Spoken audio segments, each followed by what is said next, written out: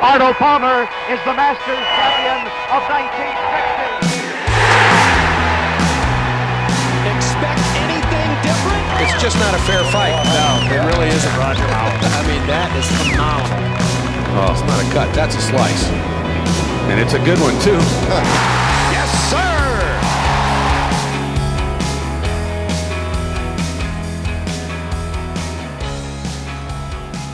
Hello and welcome back, all you hookers and slices out there, to another episode of the Downswing Golf Podcast, presented by 4Champ. I am one of your co-hosts, Stay and Play Clay, and with me, as always, is Nick the Stick. Ryder Cup. Ryder Cup. Yes. Old Ryder's Cup. What a big event. What a big victory. It was, some would say, historic. Many would say that. Yeah. And they would be technically correct. Yeah. First biggest win in a long time. Yeah, that was a good old-fashioned ass kicking. Kind of like they gave us in France. Yeah, we're just returning the favor there. Yeah, exactly. Yeah. But even more. We took what they did to us. We brought it up another level, and then we gave it right back. We supersized it as we do in America. Oh, supersized it. As we do in America. Yep. They can't handle it over there. They can't handle it. Yeah, biggest victory in the current format of the Ryder Cup. 19-9 final score in favor of the U.S. Never gets old saying. Oof. And it was a wire-to-wire win, too. Oof. It was wire-to-wire. Well, not wire-to-wire in the sense that Europe got the first point of the Ryder Cup. But the U.S. won the first session. Yeah, and they won every single session. You are nothing if not accurate, Clay. That's why they call me Stay and Play. Yep. Rom and Garcia, the Spanish flu. I mean, they were pretty good. Pretty good out there. Rom had a fantastic Ryder Cup, but he was like the only one. Yeah. That just is not enough in a team event. He definitely showed why he's the world number one. Oh yeah. Which is great unless you're going against the world number 2, 3, 4, 5, 6, 7, 8, 9, 10. Then, it's going to take more than just a number one to get it done. Yeah, just a little bit.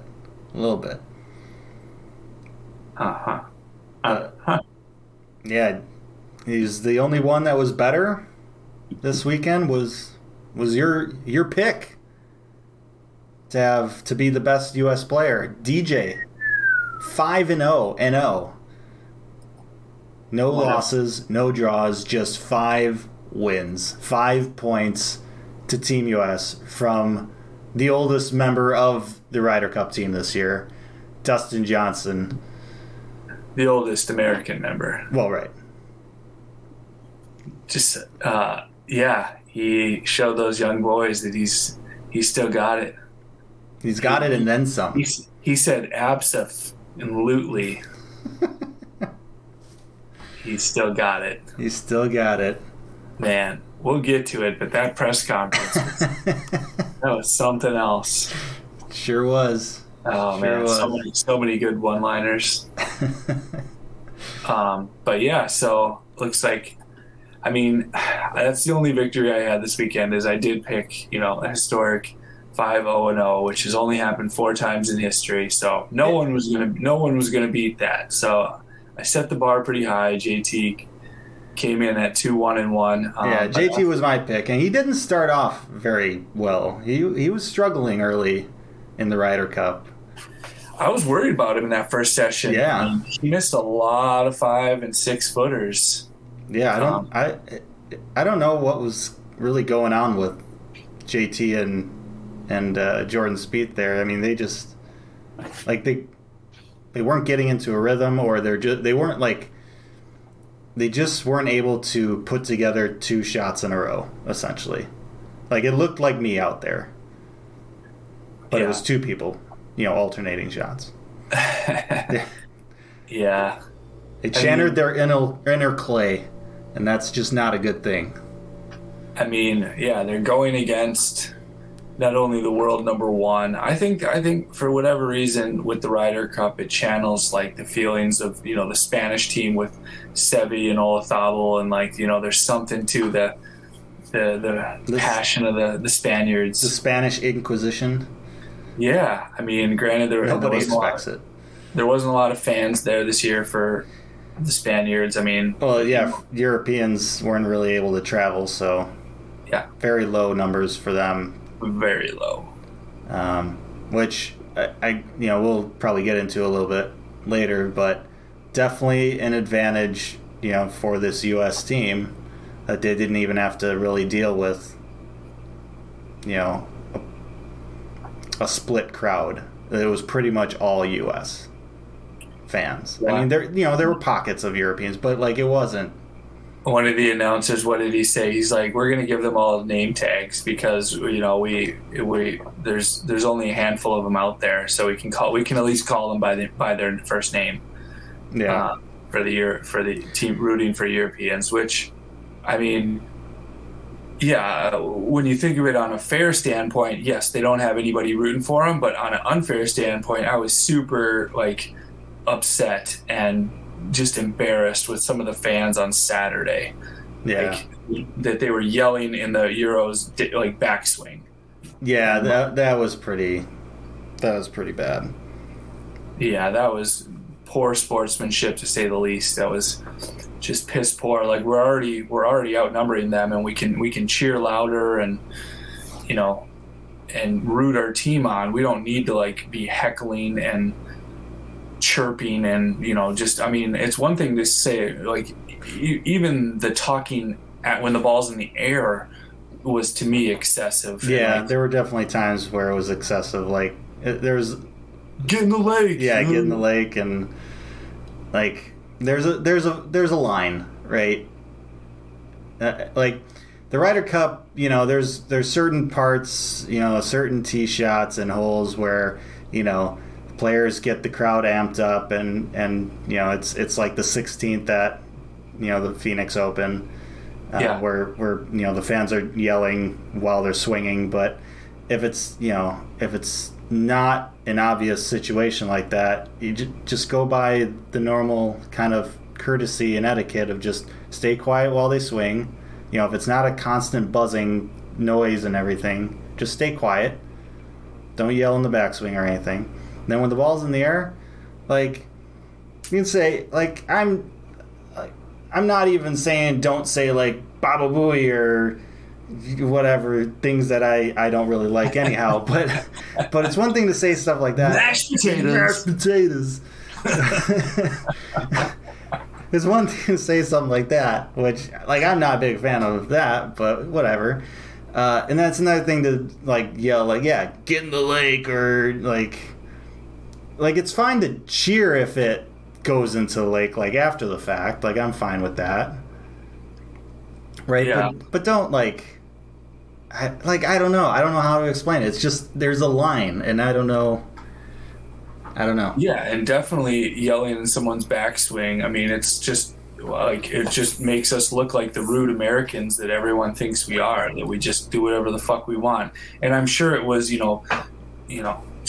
50 people out of, or 20 people out of. Yeah, it's always the minority. 50,000. It's just goddamn. And I allegedly they were going to try and kick him out, but I'm sure it's really hard, because everybody's pointing at each other he did it. Yeah, and everyone's probably had a few drinks in them too. Oh yeah, it was late afternoon. It was on a back nine where I remember it so vividly that Yeah, it's definitely the minority, but unfortunately, they position themselves to get heard on camera. So because it's so quiet, right? So it just makes it sound. I don't want to say worse than it is, because it's not good, but it's definitely not the majority of fans acting that way.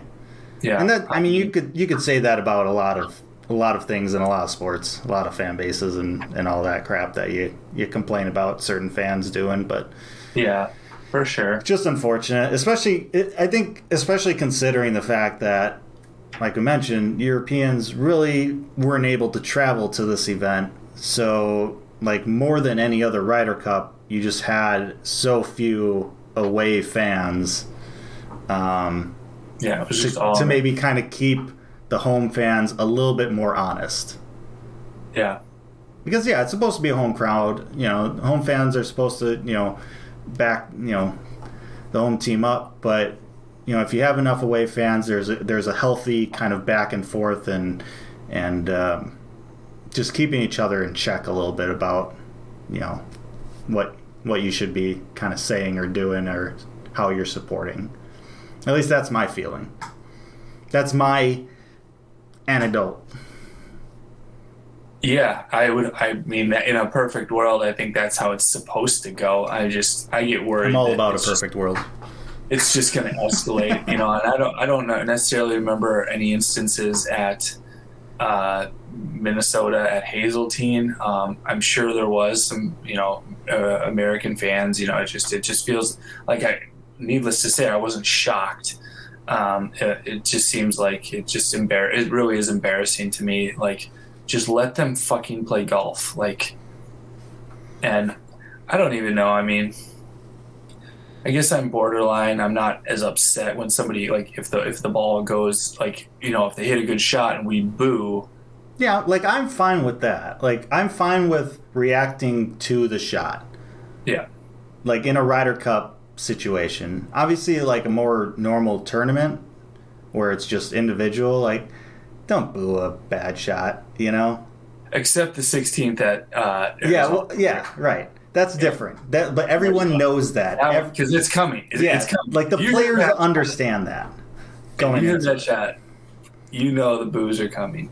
Like, I'm more of a fan of, or I just think it's so much better, at least in the normal tournaments, when you're really focusing on, like, the good shots. And you're applauding the good shots, and you don't need to say anything for the bad shots. Like, it just, it wasn't great. Whatever. But if they make a good recovery after that, let's, clap and cheer for that. But in a team event like the Ryder Cup, when you kind of have teams, it's not just 140 individuals playing a tournament. Yeah, like, I'm fine with, there's a set team that you're rooting against. And it's like, okay, yeah, sure. Boo or cheer for a bad shot, that they hit or whatever. Like, I'm fine with that. Yeah. Yeah, no, and I personally, I stick to I cheer for my own guys and I just leave the other ones alone. But I'm that way too. But I understand that it is a team event, and so, like, it makes it more of a hostile environment when maybe it adds pressure when they know if they hit a good shot they're going to get booed, and if they hit a bad shot they're going to get cheered. Yeah. It's going to be cheered. Like, maybe it adds an element that, like, because that's the whole point of having the home court advantage. Right. It happens in all sports where the away team misses a shot and there's cheers. Yeah, exactly. Like, there's, like, in an event like this, in a team event, and the history of the Ryder Cup, the player knows, like, the players know that the opposing fans, the home fans, if they're away, are going to be rooting for them to not do great. Yeah. And I don't know what was said, but I think it was between the tee of 2 and 3 on the first day of the first match with Jordan and Justin. But they said it on air, something to the effect of Jordan's coming up behind. He was trying to tone down a fan who was being extremely vulgar. Yeah. With the Spanish team. Yeah. And I don't know what was said, but I bet you it was pretty nasty. Probably. I can imagine, especially if some of these, fans have some drinks in them. Well, that was 7:30 a.m. on Friday. Are you doubting Wisconsinites? No, not at all. No, that guy was from Minnesota. Oh, right. Naturally. No, just for usually, and I don't know. I think the Americans, I remember sometimes they were kind of like, trying to get the crowd to, like, quiet. But they were pretty much staying in their own bubble. But the announcer made a point that Jordan had to, like, scold a fan or something. Yeah. I saw that. That's how I know it must have been pretty bad. There's definitely there's always going to be fans, a couple individuals who take things just a little too far, and it's like they just get all antsy in their pantsies, and the mob mentality. That too, yeah. Which they're with 10,000 people, and they just think their own individual actions don't matter. So, and they're probably wasted at 7:30 a.m. and then so by the afternoon it's a shit show. Oh yeah, either that or they're already passed out. Yeah. But anyway, back to the good golf. So yeah, I mean, JT did well. He recovered from his early struggles. We're still recapping our picks, aren't we? Yeah, we are. We went on a little bit of a tangent there. We sidetracked.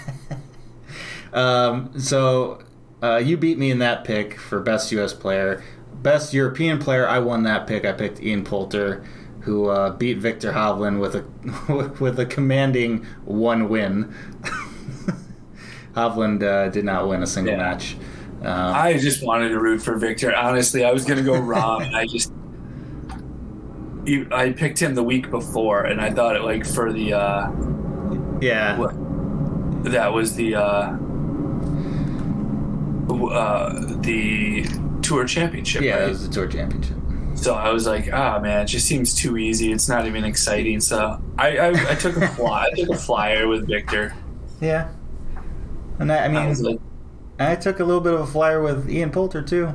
Yeah.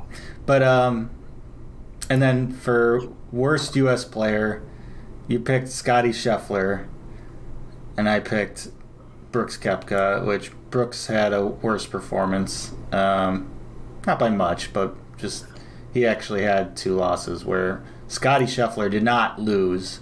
He went 2 wins and a draw, and one of those wins was taking down the best player in the world, Jon Rahm. I mean, that was impressive. Yeah. That was on Sunday. That was like the first, or not, maybe not the first, but it was an early singles match. Yeah, I thought Rory was in the first match. That's right.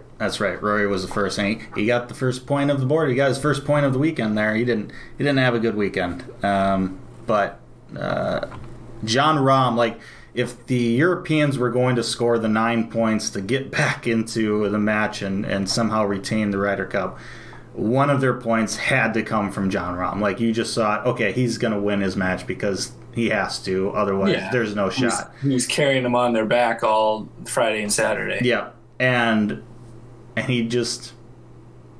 And I don't even want to say he played poorly. Scotty Scheffler had 6 birdies in his first 7 holes or something like that. Something nuts to get off to an early lead. A couple points up or holes up. Scotty, just impressive performance to play well and take down Jon Rahm. That was pretty nuts. And once that happens, okay, the U.S. is for sure winning, even if it seemed like it was already wrapped up coming into Sunday. If there was any hope, there is no more hope for the Europeans after that. And then it just shifted to, all right, how many points can the U.S. score total here? Yep. Yeah, there was a lot of red on the board all day Sunday. So yeah, but I think that, to your point, that was a huge, just a demoralizer for them when they look up and see not even Rahm from the get go. Yeah, early match. He was 4 down through 4. He ended up being 3 down. He won the 5th, but Scheffler birdied 5 of the first 6. So Scheffler was 3 up all the way through hole 10 and then went 4 up. So just in dominant control right away. Yeah. He took the lead and just never looked back. And that's their leader. And so I think they just knew it was not going to be their day. Yeah.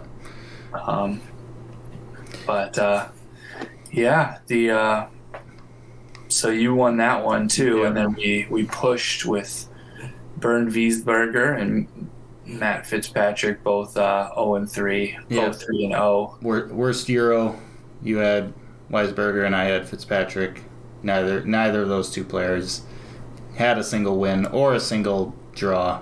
They got 0 points. They got nothing out there. So we were pretty successful in those picks. I award you no points, and may God have mercy on your soul.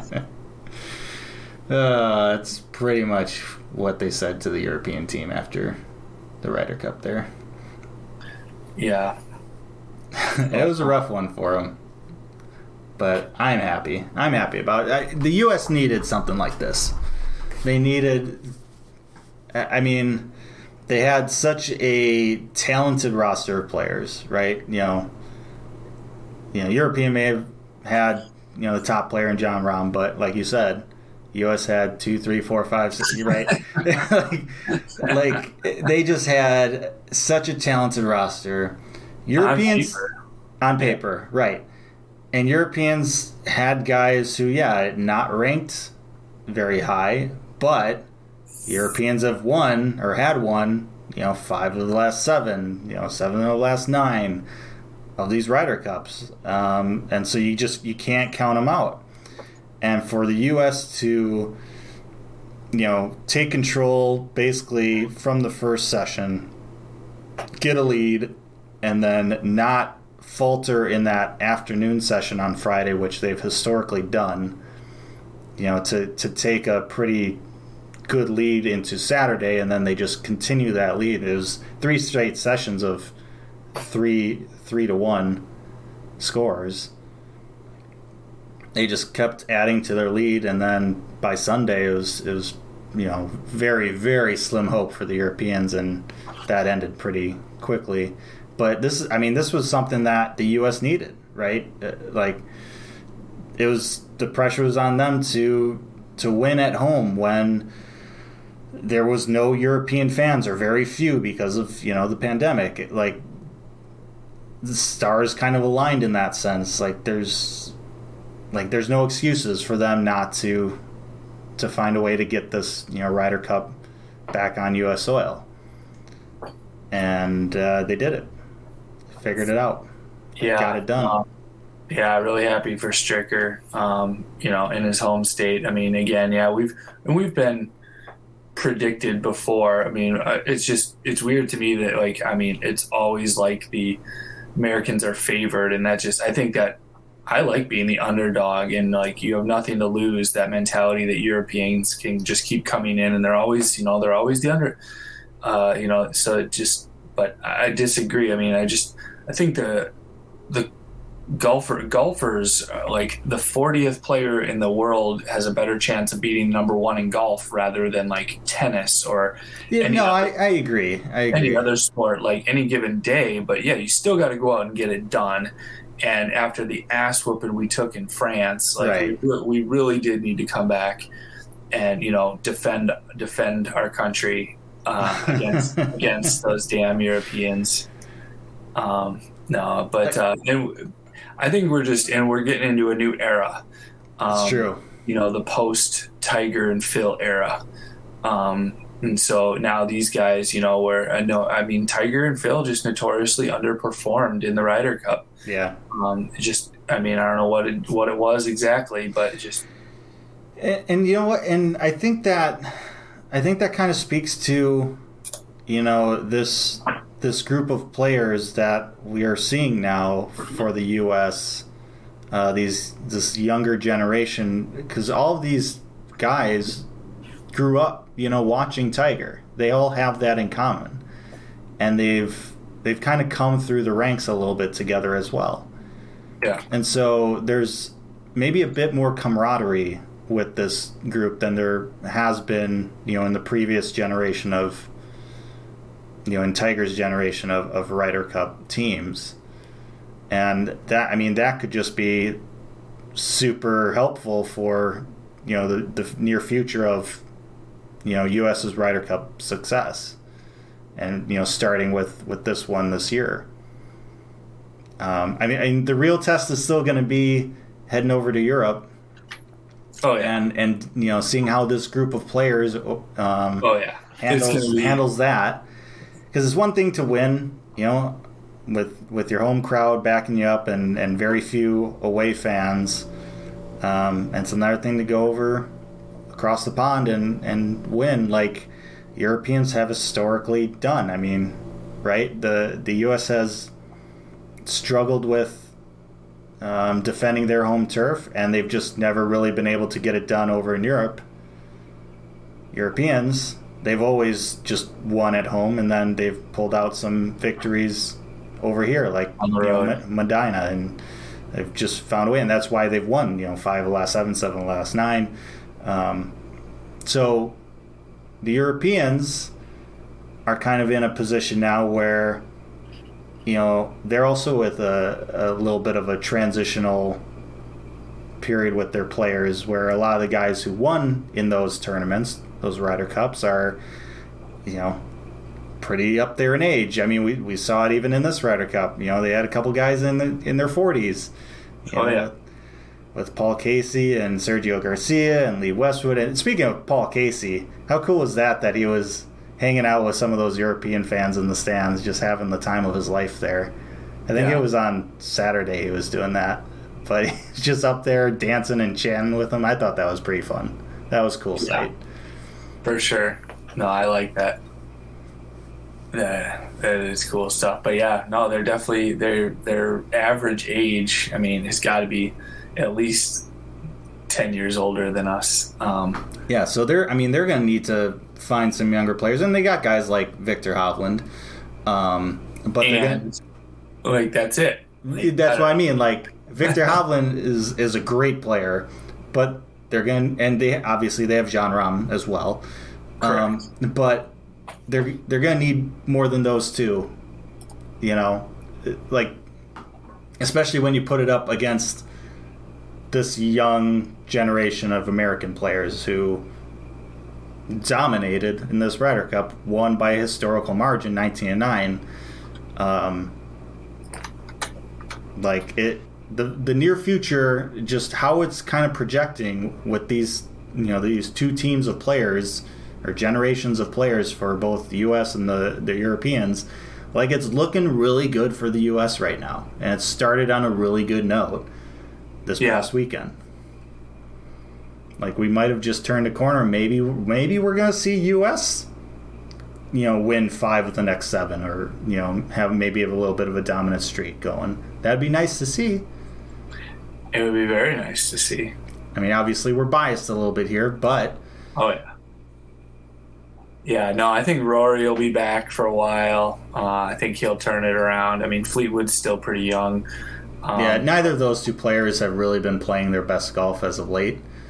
And that interview that Rory had after his match on Sunday, that was pretty emotional. He was pretty upset and sad that he couldn't perform. That he didn't get it done. And he's been part of some winning sides, on the Ryder Cup. He's played in a lot of them. When was the last time Americans won in Europe? That's my question to you. Oh my goodness.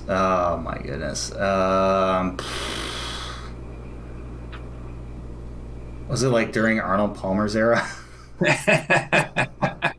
Not quite. Not quite that bad. Not quite. Let's say the 80s. No, not quite that old. 93. Oh man. So almost as old as me. Yeah, exactly. At the Belfry. I was really going for the BC era, the before Clay era, but they got one when I was just a youngin', a young lad out there. Probably hadn't even picked up a golf club yet. Young laddie there. But there's it's very few and far between. Yeah, especially as of late. But so next Ryder Cup in 2 years, 2023, going to be played in Italy. Should be Rome. Yeah, good old Rome, Italy. Yeah, we'll see that. yeah, it'll be. I think we have a great chance, but I mean that's 2 years away, so we'll see. A lot of things can change in 2 years. Yeah. I mean, just imagine how far Bryson's going to be hitting the ball in 2 years. Or his back will go out, That too. and he's going to have 2 knee surgeries.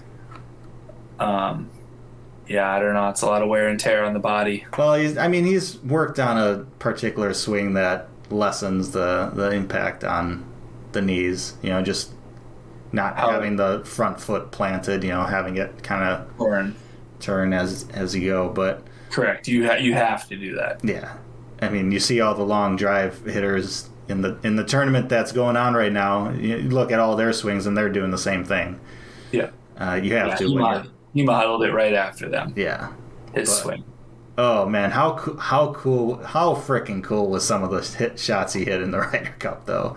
Man, this was his first match on Friday, and on the 5th hole, that snake hole, and he just where is he even going? He just drives it 417 yards. Yeah, just number. And he had 72 holes or 72 yards left on this par 5. Are you serious? It's unfreaking real. Oh my god. And then as cool as that was, I thought probably his coolest moment of the Ryder Cup was on Sunday. I think this kind of went along with the whole, what Scotty Scheffler did, taking down John Rahm early, but Bryson gets paired up to go against Sergio Garcia in his singles match. First hole, takes out his driver, puts it above his head like a freaking gladiator, putting on a show. That's the cool thing that, I mean, he was great with putting on a show this past weekend for the fans. But first hole, and it was a short par 4. A lot of players were driving it pretty close to the green and everything, but nobody had put it on the green. No. And in his singles match against Sergio Garcia, first hole, puts it on the green, drains the eagle putt, just a statement. How cool of a start is that? Just, oh yeah, you're not getting this, Sergio. This isn't gonna be your day. The U.S. team, we're winning this. Pedal to the metal. Yeah. That was. I thought that was such a cool start to his match. It was just perfect execution, a show, just way unreal. Way better than when he bombed it and hit the lady on the head. Yeah. In the previous match, right? On Saturday. But yeah, I mean, he had some great moments, and obviously the Ryder Cup is a tournament that sets up for him to put on a show like that, and he really embraced it well. I thought he gained some fans too. I think it helped that he wore a regular cap. That probably helped. A little bit more relatable to people. Saying. I'm just saying, not a whole lot of people out there wear a Ben Hogan style hat. The flat hat. Yeah, no, I mean, yeah, hard to say. Can't disagree, but I mean, if that's what people want to see, I don't know. I think it's just more relatable. I'm saying, not saying hitting 417-yard drives is relatable, but just saying. Yeah, no, it's just there's so many things. It's good to see him in a different environment. I mean, I mean, it's just now it's because then Brooks and him were on a team, so there was less. There was no controversy. I mean, they were they shook hands. They kind of said hi to each other at one point on the range, and so you realized it wasn't going to be they weren't going to be yelling and fighting with each other. They're going to play how they did, and they ended up hugging by the end of that. It was a brief hug by Sunday, but they were still smiling. They were still, I mean, they won, so why wouldn't they be smiling? Yeah, they were drunk. No, Bryson wasn't. I don't think. No, because everybody when I was there everybody just wants to see Bryson. Honestly, I mean, he puts on a show, and a Ryder Cup event like this is the perfect situation. Yeah, they want to see how far he hits it. There was.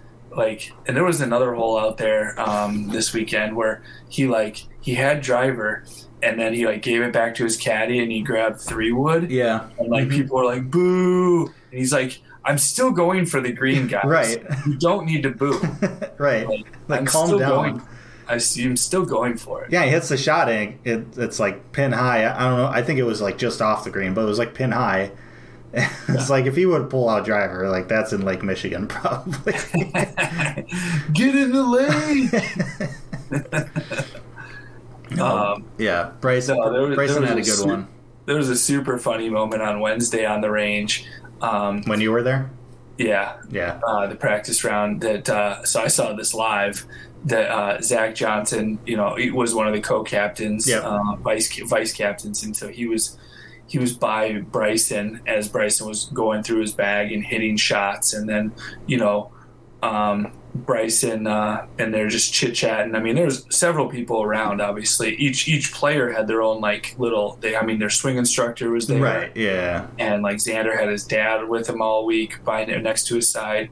But anyways, Bryson finally goes for the head cover, the driver, and then pulls it up and pulls it out and grabs his driver. Well, everybody in the driving range was like, yeah, let's go. Let's do this. And then right on cue, perfect timing, Zach Johnson turns around and he took off his hat. He's like, thanks guys. He's just made it look the applause was for him, but it was well timed. And everybody just started laughing, and then Bryson just started hitting bombs. It reminds me of the Masters when there was that footage of Vijay Singh just admiring Bryson hitting driver on the range there. Yeah. And just kind of laughing this is ridiculous. This is what I have to compete against? This is absolutely ridiculous. Yeah. Yeah. No, they go so far in person. Oh, yeah. It's nuts. And in the long drive contest today, he hit it 412. Yeah, something like that.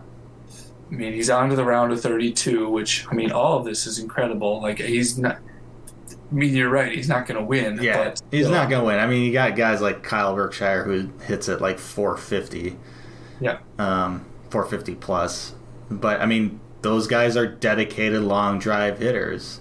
You know. Those guys can't chip and putt and have never won a major. Right. Bryson has put a lot of effort and training into hitting it, hitting bombs out there. But he still has to have all the other skills. He has to have the short game, the soft hands, the putting ability. He hasn't been training as long as all these other guys. But yeah, he's doing well. He's holding his own out there. He's top 32 in the world. Yeah, that's pretty darn good. Pretty darn good. For all those times you're like, gosh, if one of these long drive hitters could just find a short game, he could be so good. Well, It finally happened. Instead it was a short game guy found a long game. Yeah. It wasn't. It's so ridiculous to me because, in recent or any time, but I had a Ryder Cup or a couple Ryder Cup events this past weeks, leading up, and I hit some pretty good drives. I had a couple that went over 300 yards because I was just able to unleash on it, because my partner got it out there or whatever, downhill, a little downwind, whatever helps. But when I hit it over 300, I'm I absolutely crushed that ball. I hit a bomb out there. And yet you got frickin' Bryson hitting it 100 yards farther. And that just doesn't compute in my mind. Yeah. I don't understand how that happens. Well, I'll help you a little. I get it. I get why it's happening. But it's so, I cannot relate to it. It's just so out there. To, have a personal feeling where I crushed that ball. I nutted it. And then you have a guy like that who just, yeah, well, if it helps 100 you yards all, by. if it helps you at all, It won't. he's not hitting 400 on the PGA Tour. 400 is now that he's got I know a 50-inch driver, and he gets 6 swings at it in. No, but I'm even talking about like the Ryder Cup when he hit it 417 on that par 5, that 5th hole. Yeah, that was super downwind. My shots are somewhat downwind too. Like that was a 20-mile-an-hour downwind. I know it was downwind, but it's still. Yeah, I'm just saying his average is closer to 340, 350, but he's flying it that far. Yeah, and I'm definitely not flying it anywhere close. Yeah, no, you're getting the rollout, and no, yeah. I mean, it's amazing what he's doing. Like it's crazy. And nowadays, I mean, well, it's been a Bombers PGA Tour for the last while. Like, I mean, driving distance has a high correlation with like your average score in these events. Like, it's just, I mean, ever since, I mean, even Tiger, Phil, Dustin, Rory, I mean, even JT hits the shit out of it. Yeah. Like, they all hit bombs. It's not often that, your Zach Johnsons win anymore. Yeah. And your average hitting players. Yeah, the fact that he won that Masters is still, even at that time period, still is nuts. Yeah. Like, that's unheard of to be able to win the Masters, and he laid up on every single par 5. Yeah. Like, that's a course where the par 5s are gettable, to tour players. For lots. For a lot of tour players, and offer, eagle opportunities. That's where you can get eagle opportunities and get, your score to go low or as low as possible at Augusta, and he just bypassed that and just played it safe and won. I think he won with I think his score was like +1 or something. It was a pretty rough tournament. Now dealing, but it's not like that anymore. Can't really do that. No, you have to be, and honestly, like, all these young players, they're aggressive. Like, they don't have any fear. I mean, you look at like some of the shots that JT hits. Like, he's known for his fairway woods. The one he hit at Erin Hills in the U.S. Open 18, that was just an insane shot. But then some of the shots he was hitting in the Ryder Cup, you cannot miss, otherwise you're in the lake. Yeah. And he's just hitting these perfect shots, and they're not clearing by much. Like, some of those shots, like, they cleared by maybe a yard or two. Yeah.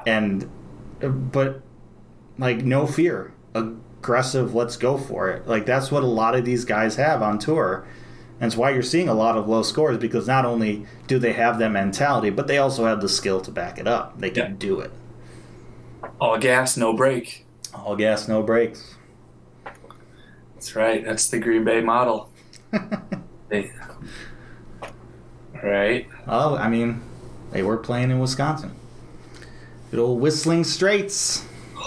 Whistling Straits. I think it was a good Ryder Cup course. I thought it did well. I wouldn't mind them coming back there. I mean, they're going back to Hazeltine in a couple of years. Yeah. In 4. Like 8 years? Oh, is it? Because they're doing 2029. Yeah, they're doing New York. Yeah, that's the next US. Yeah, and then they're going back to Hazeltine. Yeah. I wouldn't. I mean, I feel like this Ryder Cup was a success in terms of the event. Like, there wasn't really any complaints about the course. It was a beautiful setting. Obviously the U.S. had an historic victory. Like, if you're the U.S., course selection committee for the Ryder Cup, how can you not pick this course again? How can you not say, like, oh, we're never going to come back to the course that... Oh, it's link style. It plays to the Europeans. It's an I American... beg to differ. It's an American links course. I beg to differ. Yeah. But, like, yeah. 19-9, historic victory. Nah, we should never come back to this course. We can't win by that margin again. Like... why not? Like, why not? Yeah. Like, I would be surprised if they don't come back to Whistling Straits at some point. Yeah. For a future Ryder Cup. Yeah, well, time will tell. I don't know. I think mean, obviously it's going to be more than a decade away if they do, because they've already got... It's already booked out. Yeah, booked out ones. But I would say within the next 20 years, it'll have another Ryder Cup. All right. I would think so. Well, and I know there's a lot of other great courses out there, but with the success that happened in this Ryder Cup, I mean, you got to imagine they want to come back here. Yeah, the only thing I can think of that they wouldn't is because, like, some of those mornings when they were teeing off at 7:05, it was pretty chilly, and it could be chilly in Minnesota at Hazeltine. I mean, they had great weather that year.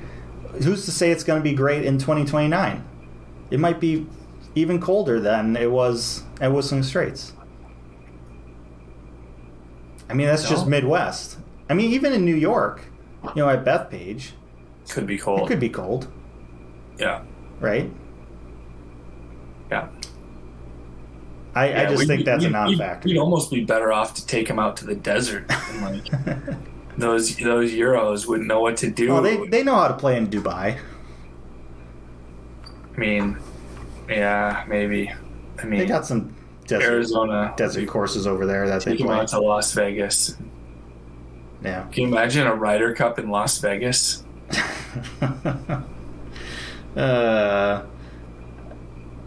Imagine what the fans would be yelling there. Right. Oh, I don't even want to think about that, honestly. Yeah. So, anyways, what? Any other parting thoughts? Yeah, I don't think so. It was just I enjoyed it. It was fun. It was cool. It was fun. I mean, as fun as it is to win when it's, it comes down to the last hole and the last putt and, it gets it done and it just is so exciting. This time there wasn't a lot of pressure. It was just like we all gas, no break from the very first, Yeah, they there was pressure, I would say, to begin the Ryder Cup, but they just overcame it so well. Every session they won. They just won every session. It wasn't even a question. They just they wrapped it up early pretty much, and it just switched to how many points can they score? Can they get the record, basically? And so they were able to start partying early, and we got to see that in the shotgunning beers on Saturday. The post-game or the post-tournament, post-Ryder Cup press conferences. Yeah, which if you have not watched the post-game press conference, I highly recommend it. Just DJ is something special, that's for sure. Oh, yes. I mean, you can't he went 5-0. What are you going to say? Yeah. What are you going to say to him? Yeah.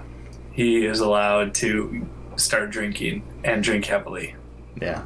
But you know what? I did kind of like the fact that the Europeans were also kind of in a decent mood as well on Sunday, in terms of like you saw like some of those guys with smiles, even though obviously it was disappointing for them to lose. They had some smiles, like they understood how well the U.S. played, and they even had some drinks themselves, and I thought that was it was like cool kind of sport thing. The U.S. team was Rory was actually partying with the U.S. team on Sunday night. I think a lot of guys, a lot of the Europeans were. There was a rumor going around that like the Europeans were going to be partying with the U.S. win or lose anyhow. Yeah. So I don't think anything changed in that sense, which I think like that's fine. I mean, as much as it's a team event, all these guys know each other, like, from playing on tour, and they're friends despite their nationalities and stuff, and I think especially with the Ryder Cup where these players don't get paid to play in it, right? Yeah. They get money that comes their way, but that money has to go to charities. Yeah. Well, and they can get gifts and stuff. Right. They get pampered for a week. Yeah, but it's not like they're like they missed a putt that lost them, $1 million. Yeah, right. There's nothing like that. Like it's more of a It's pride. Yeah, it's pride, but at the same time, it's like. And they're building their brand. I mean, if they do well here, it just promotes their brand, which helps them sell more of whatever else later on. Yeah. Build their fan base. Right. But it's like at the end of the day, though. Do you think they should get paid? For the Ryder Cup? I mean, like you said, they get pampered. Some of these guys have like in their contracts, like sponsorship contracts. They get paid that way through endorsements and stuff like that. Like I wouldn't say no to them getting some sort of prize money, like or the Ryder Cup, like winning team gets so much and losing team gets so much or whatever, and split between all the players. Like I don't think that would be a bad thing. I wouldn't say like that can't happen. That goes against the spirit of everything. Like I don't care all that much, but like I don't think it's something that necessarily needs to happen unless the players really feel like they deserve it. But like you said, they get pampered. They get money that that they go to they throw at their charities and stuff. So it's just a way for them to kind of do philanthropy in that sense. So like it's a unique thing. It doesn't happen every year. It's an every other year thing, and there's no guarantee that you're going to be on each and every Ryder Cup team too. So I don't know. It's a unique thing. Yeah.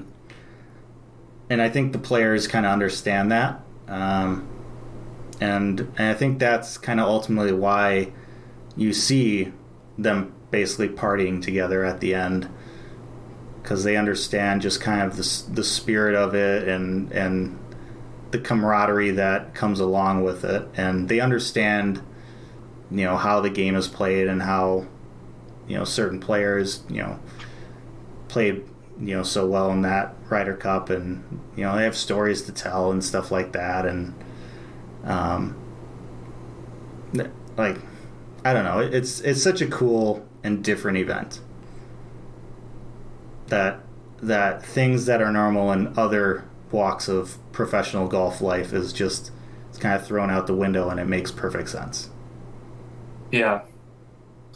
Yeah, no, I wouldn't mind them getting a little bit, but it's cool the way it's set up right now. So, yeah, I don't know, just interesting. I mean, because they're making a ton of money off of it. I mean, somebody's making a shit ton of money off the Ryder Cup, the PGA of America, and and they're donating back to charity. But yeah, I don't know. Yeah, no, it's all for your country. So, I mean, if you don't want to play, don't play in it. You don't have to play.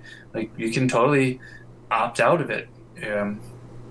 It's the player's choice. So I don't know, just something to think about. Yeah, it is, but probably won't think about it until 2 years from now. Yeah, we'll see what happens then. But yeah, so cool event, good win, and yeah, that's pretty much going to be it for us for a couple weeks here. I'll take a little bit of a break. Yep. And then probably come back in mid-October. We're looking at hopefully being able to tell you guys how our experience is at Lawsonia Golf Links. Yeah. Top 100 course. Yeah. So we'll see you guys all at that point. All right. Peace, love, and birdies. Arnold Palmer is the Masters champion of 1960. Expect anything different? It's just not a fair fight. No, it really isn't, Roger. I mean, that is phenomenal. Oh, it's not a cut. That's a slice. And it's a good one, too.